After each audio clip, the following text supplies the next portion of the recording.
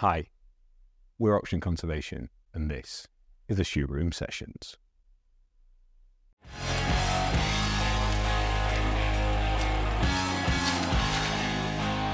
Welcome to the Shoe Room Sessions. Our guest today is our amazing finance director, Elly. Hello. To start off, can you tell us who you are, what you do, and how you ended up at Oxygen Conservation? I'm Elly Adams. I'm the finance director at Oxygen Conservation. My journey to being there comes from a relocation to Devon, joining Oxygen House, which is really a unique company, completely involved in scaling solutions to climate change and becoming involved in its most recent investment into conservation. I've worked with you, Rich, for probably a year now on a virtually full-time basis, and it's an amazing new venture, and it's great to be part of it. That's very kind. So I think it's fair to say I was pretty insistent on pushing you to do today's podcast. And literally before the camera started, asking you if you'd rather jump off a bridge or do the podcast. And you kind of went in the middle with that. Yeah. So thank you for doing this. The reason I wanted to do that is, for everyone out there, Elly is one of the most inspirational people I've ever worked with from a leadership perspective. And when we have conversations like this, I just come away feeling cleverer as a result of learning things from you. And that's what I wanted to showcase today. So we need more inspirational people and leaders in the environment sector. And I'm so privileged that you've agreed to come and work with us and do this today. So that's some of the bits I want to explore and put on camera. Okay? Okay. So take us back to the sort of degree into career start. What did you do and how did that begin? I did geography at university. I've always loved geography. It was my favourite subject. I can remember being at primary school and having to do homework for the first time and watching a programme about Indigenous people of Papua New Guinea. And I can even visualise that homework. I loved it, every moment of it. Loved geography. But when I left university, I felt ready to go into the world of work. But I realised that I had a big gap in experience and understanding, which is how business works. And I realised that finance was one of the key aspects of that. So I decided to become an accountant. And the reason was not for the purpose of being an accountant, but for the purpose of understanding business, how businesses make decisions, how they look at things, how they report things. And I think I must have somehow realised that was something I needed to do. So I started working in one of the big four accountancy practices, and I loved it. The variety was huge, the people were great, and I ended up staying for rather a long time. Okay. And that's how I came to do it. So I never lost the love of geography, but I was learning so much in the world of finance. And I guess doing what a lot of people do is doing things that interest you in your spare time. Yeah. But to be we all need jobs, right? When we're coming out of uni. Jobs. And it was good. I was enjoying, I was learning, I was working with great people. I was based in London, which is a thriving, dynamic place to be in the early stages of your career. But to now be able to do the two together is really, really amazing. It's a great outcome. So if we go back to that point of leaving university, was it even possible that something environmental would have been an option? Did it even appear that there was a career path or a route there? I think I didn't know enough about it, but I think I felt ready for business. That's the point I was at in my life then. I felt ready to sort of tackle something new and move forward. So I don't think I sort of consciously discounted it, but I think I was focused on this is the next stage for me and this is what I want to do. So I think that's slightly not answering the question, but it gives a bit of context. I think when I came out of uni, I was sort of blind to the world of business. So first person in my family to finish school, never mind uni, came out 2008, like the week after the financial crisis. And I had no idea how the world worked or business worked or economics. And it's really interesting how different people on our team talk about their gateways into their first careers and then have been able to bring their sort of career and personal interest together in that regard. One thing I really hope we can do is create those aspirational roles for people who are graduating now that go, I want a career in the business of the environment, and hopefully we can offer that. So you mentioned the things that were sort of the nature-based fun stuff outside of work. So during that first chapter of the career in finance, what were those adventures that you were managing to do at the same time? Travelling the world, going on holiday to far-flung corners of the world, visiting places, being able to just get up and go and camp because you wanted to for the evening. You're in that lovely period of no commitments, but you have enough money in your pocket to be able to do these things. And so that was it. You know, we camped in Wales. I remember the journey out of London, and every 15 minutes the temperature dropped 1 degree. Obviously it was a bank holiday, so we should have known. So camping out in the rain and the stars, safari in Kenya, absolutely loved that. Scuba diving on the Great Barrier Reef, that was part of our honeymoon. First half in a swimming pool in Battersea, second half Great Barrier Reef of the Padigles. Nice. In Australia. So yeah, just did really amazing things, and just got out and about at weekends. You know, Richmond Park, visiting my now husband's family in Devon, farmers in Devon. I love that because you are right. It's an evolution of form, because those 2 bits of your life where you were grabbing every adventure and opportunity you could, the ability to do both of those at the same time now is so great.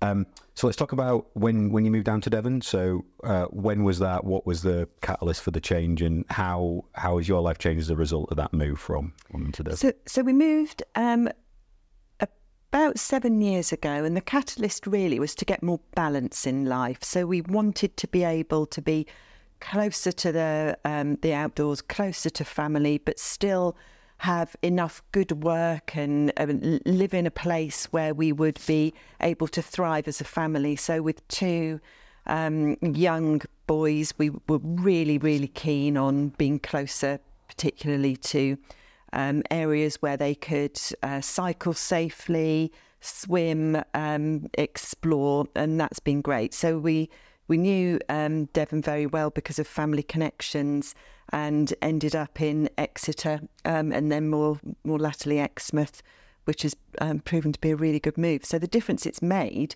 has been that ability to finish work at 5 o'clock and be on the beach at 6 o'clock, enjoying sunny days when they happen. Walking the dog on the southwest coast path from your front door is a pretty special thing to be able to do. Yeah, if people out there are thinking of relocating to the southwest or anywhere more rural, do it. You'll never regret it. So 6 years at OH prior to coming across to us. So I want you to rewind a little bit to when you first heard that OH were thinking about the oxygen conservation style move. What was your first thoughts when Matt or David or Mark, whoever, discussed we're going to think about the conservation side? Can you remember?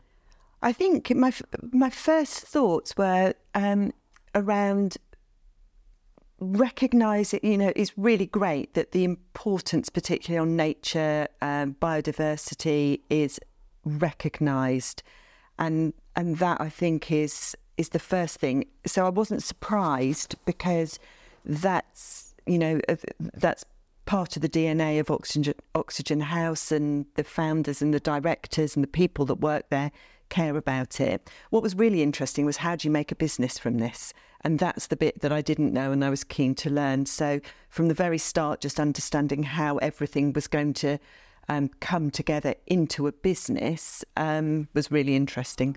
And it's been a heck of a journey of discovery over the last sort of year and a half. Are there things what have you learned about the environment or the conservation sector that surprised you since you've been more involved with OC?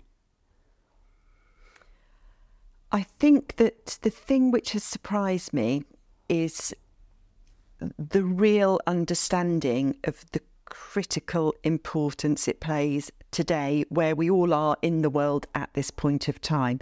So there's knowing it's important, and then there's really realising quite how bad things are and the critical nature of it. And that's, I think, the thing. I think we can all listen to the news, the data is there, the science says that global warming is a problem and biodiversity is a problem, but they're very macro global problems. So to actually sort of to travel from that big global problem to this is what it means on the ground, and right down to the small parts about thinking about a particular hedgerow on a particular site is really, really good. I love that part. I sometimes realise it the most when we see Josh's photography. So we'll go from every page of our presentations has a photo of the environment, and then we talk about the business of what we do because we want to showcase the environment. So breaking the fourth wall there, explaining the context. And I think we'll go amazing landscape, picture of a butterfly or a bird or the detail of it, and going from that macro scale, as you say, to the absolute micro is just magical, seeing that whole journey. The other bit about the awareness of the environment, I think, that I hadn't anticipated would weigh as heavy as it does when we started to put together an amazing team. Everyone in our team understands what it means. So do you remember we were talking to potential external investors in London when there were all those wildfires? And whilst the media was picking up on it, there was that huge weight of emotion the team was feeling because we understood it was coming to fruition. Is that something you felt across the team? Yeah, absolutely. And a desire to. It's a really, we're in a privileged position. We can, roll our sleeves up and get going and do something about it. And I think that is what really makes us different, and to be in this amazing position. And we need to do something good with that, with the opportunity. Yeah. So that segues on to natural capital. So in terms of what we've seen going out and externally speaking to people, where do you feel the sort of, and you can break this down to areas if you want, but where do you feel we are at the development of that natural capital economy? What are we seeing out there at the moment? I think first of all, like natural capital as an asset class, that's amazing. We need the investment. It has to be done at scale. We can't solve the problem without it. I think for the financial community and the sector as a whole, there isn't a track record. There aren't established ways of doing things, and it takes a lot of time to build that up, and we don't have a lot of time. So I think gathering the momentum and allowing the industry to solve the problem in what will hopefully be a relatively short period of time is really encouraging. But I think it is difficult. It's a multifaceted problem, and everybody needs to do their bit. It can't be solved just by the financial sector, just by government, just by industry. Everybody needs to work together. Mm-hmm. When you're speaking, I was remembering we've had such amazing conversations with lots of different people who have kindly approached us and said, we'd like to support you, we'd like to invest. Without us going out and trying to raise anything yet, all internally funded as we speak. Thank you for the support. I remember that conversation where we went and spoke to a leading high street bank, and we talked to them about the concept of natural capital and carbon. And do you remember we came out of that meeting in the lift, there was me, you, Chris and George, and they'd offered to create an entire set of financial products and services based around a carbon credit return. And that was one of my highlights of the last year. We were sitting in that lift and everyone was silent because we were all like, that just happened. Did we move? And it felt like we go into these meetings, you're never quite sure where a person's going to be in their awareness or understanding of natural capital. And we'll sort of iterate along. And then there'll be a meeting like that is a huge leap. And you're like, I didn't think we'd be there for ages.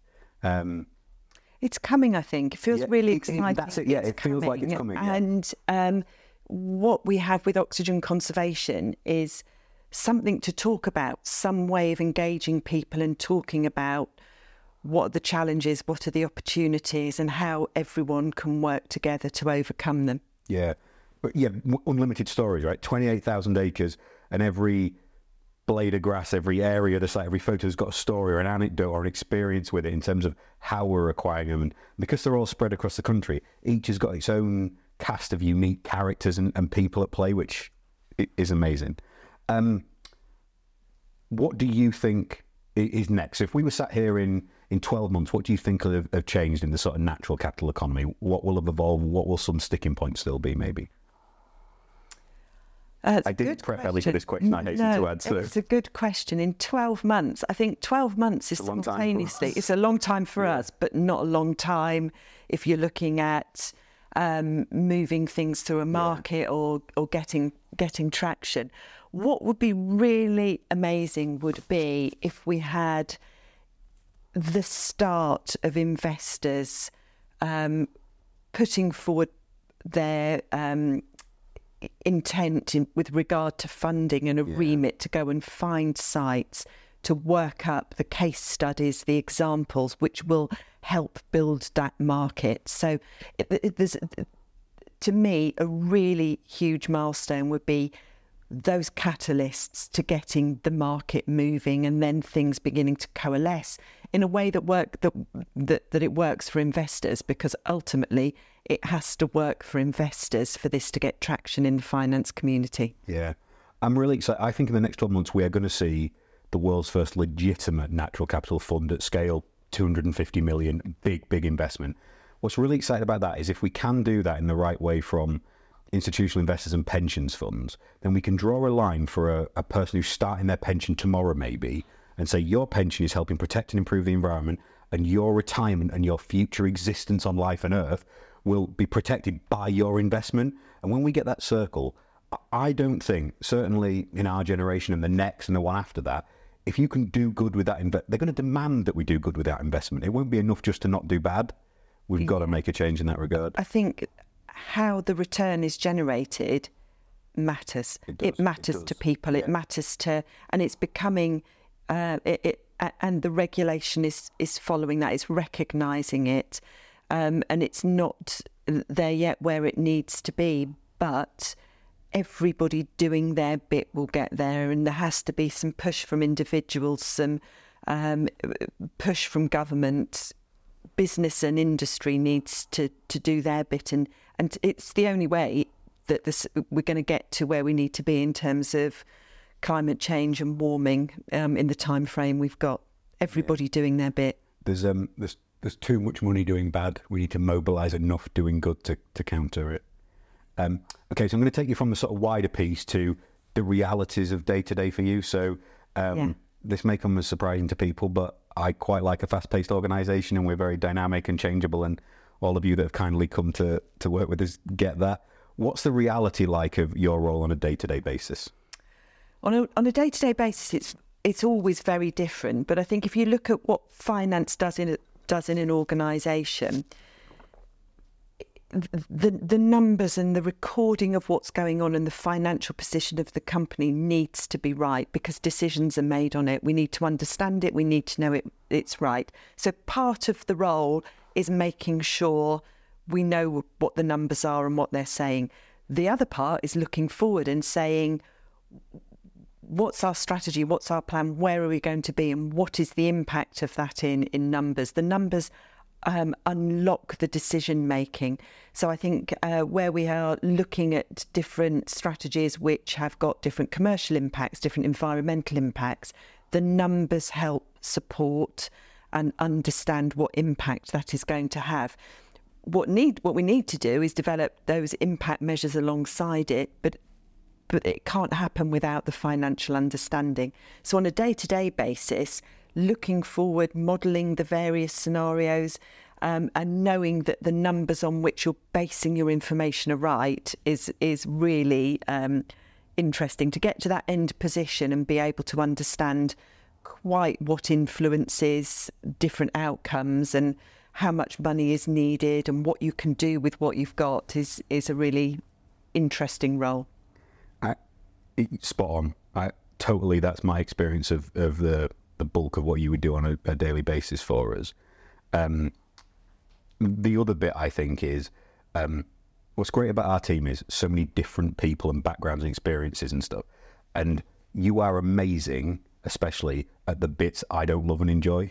So in terms of structure, organisation, I bristle at anything that might even look like bureaucracy because I want us to go faster and fly, and you are amazing at going, we can do that, Rich, but we also need to do this. Yeah. So I think the balance of certainly your involvement and George, our head of legal, I just think give me absolute, and Dave from our head of operations perspective, give me absolute confidence that each of us within that triangle square can do what we do best, and collectively as an organisation we get to the better point. Yeah. I mean, we've got to operate well, and we've got to operate efficiently and effectively. I think one of the learnings I've had in the last 5 or 6 years of my working career is when those things work, it does enable the dynamism. I can't say that word. No, it does enable you to be dynamic. It does enable you to move swiftly along your strategy and what you're trying to achieve. It's an enabler, and I think I'm very much aligned that nobody wants bureaucracy. It's what do we need to do and how do we enable ourselves to do it really, really well. In a sporting context, they always used to coach smooth is fast. So, and that's the same if you've got a business that's operating smoothly and flowing, it's quicker anyway and better anyway, and you're not duplicating and things like that. So that's one of the things I really valued of you bringing to OC. 2 questions for me to go. Second to last one. Someone coming out of university now and thinking about a career in the environment sector or the financial sector, what advice would you give someone graduating today? The advice I would give them is look for where you can learn. All of the little learnings that you get in any job add up.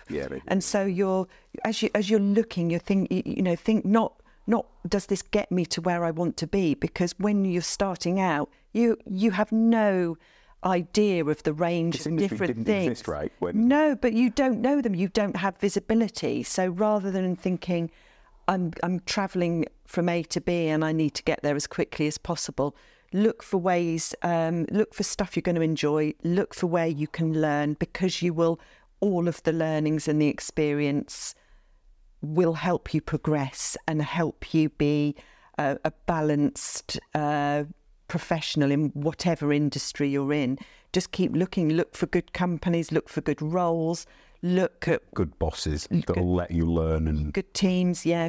Absolutely. I think there's an analogy I've been playing around with at the moment, that careers, in my experience, that you're not taking a lift between levels. You've got to take the stairs, because it's hard steps between in terms of the things you're learning. And you don't some people make 1 or 2 big career jumps, but the ones that are successful have learned along the way as they're doing things. And you don't go at the same pace at every stage. No, totally. It's not a straight line, and some bits go very quickly and some bits not so quickly, and all of that is fine. You never know what you're learning when you're learning it. Every so often I'll catch myself going, oh. So I had the comedic collection of terrible summer jobs, from steelworks to oil refineries and labouring on building sites, and the worst one was putting fences around a sewerage farm in the middle of summer. That was absolutely the worst. And me and a 7-foot Estonian chap unloading nappy boxes out the back of a lorry. He couldn't speak English, and he just went to me, you do the low ones, I'll do the high ones. And that was 12 hours a day, which was great. And every so often I'll look back and go, oh, I learned that in that environment. And until you apply it again, you don't realise what you learn. Elly, as expected, inspirational, amazing that you are. Final question we ask everyone is, what does scaling conservation mean to you? It means really feeling like you're making a difference, really to be in the position where you're scaling and you're doing, that the problem is huge. We're trying to solve a big problem, and the only way we're going to make progress is to do stuff at scale. So I think to be part of that is exciting on a daily and weekly basis, but to imagine ourselves at the end and to look back and say, look what we did, that was great, that legacy, I think that's a great position to be in. What a perfect way to finish. Thank you so much. That's the end of our shoot room session. Have a great day. Thank you.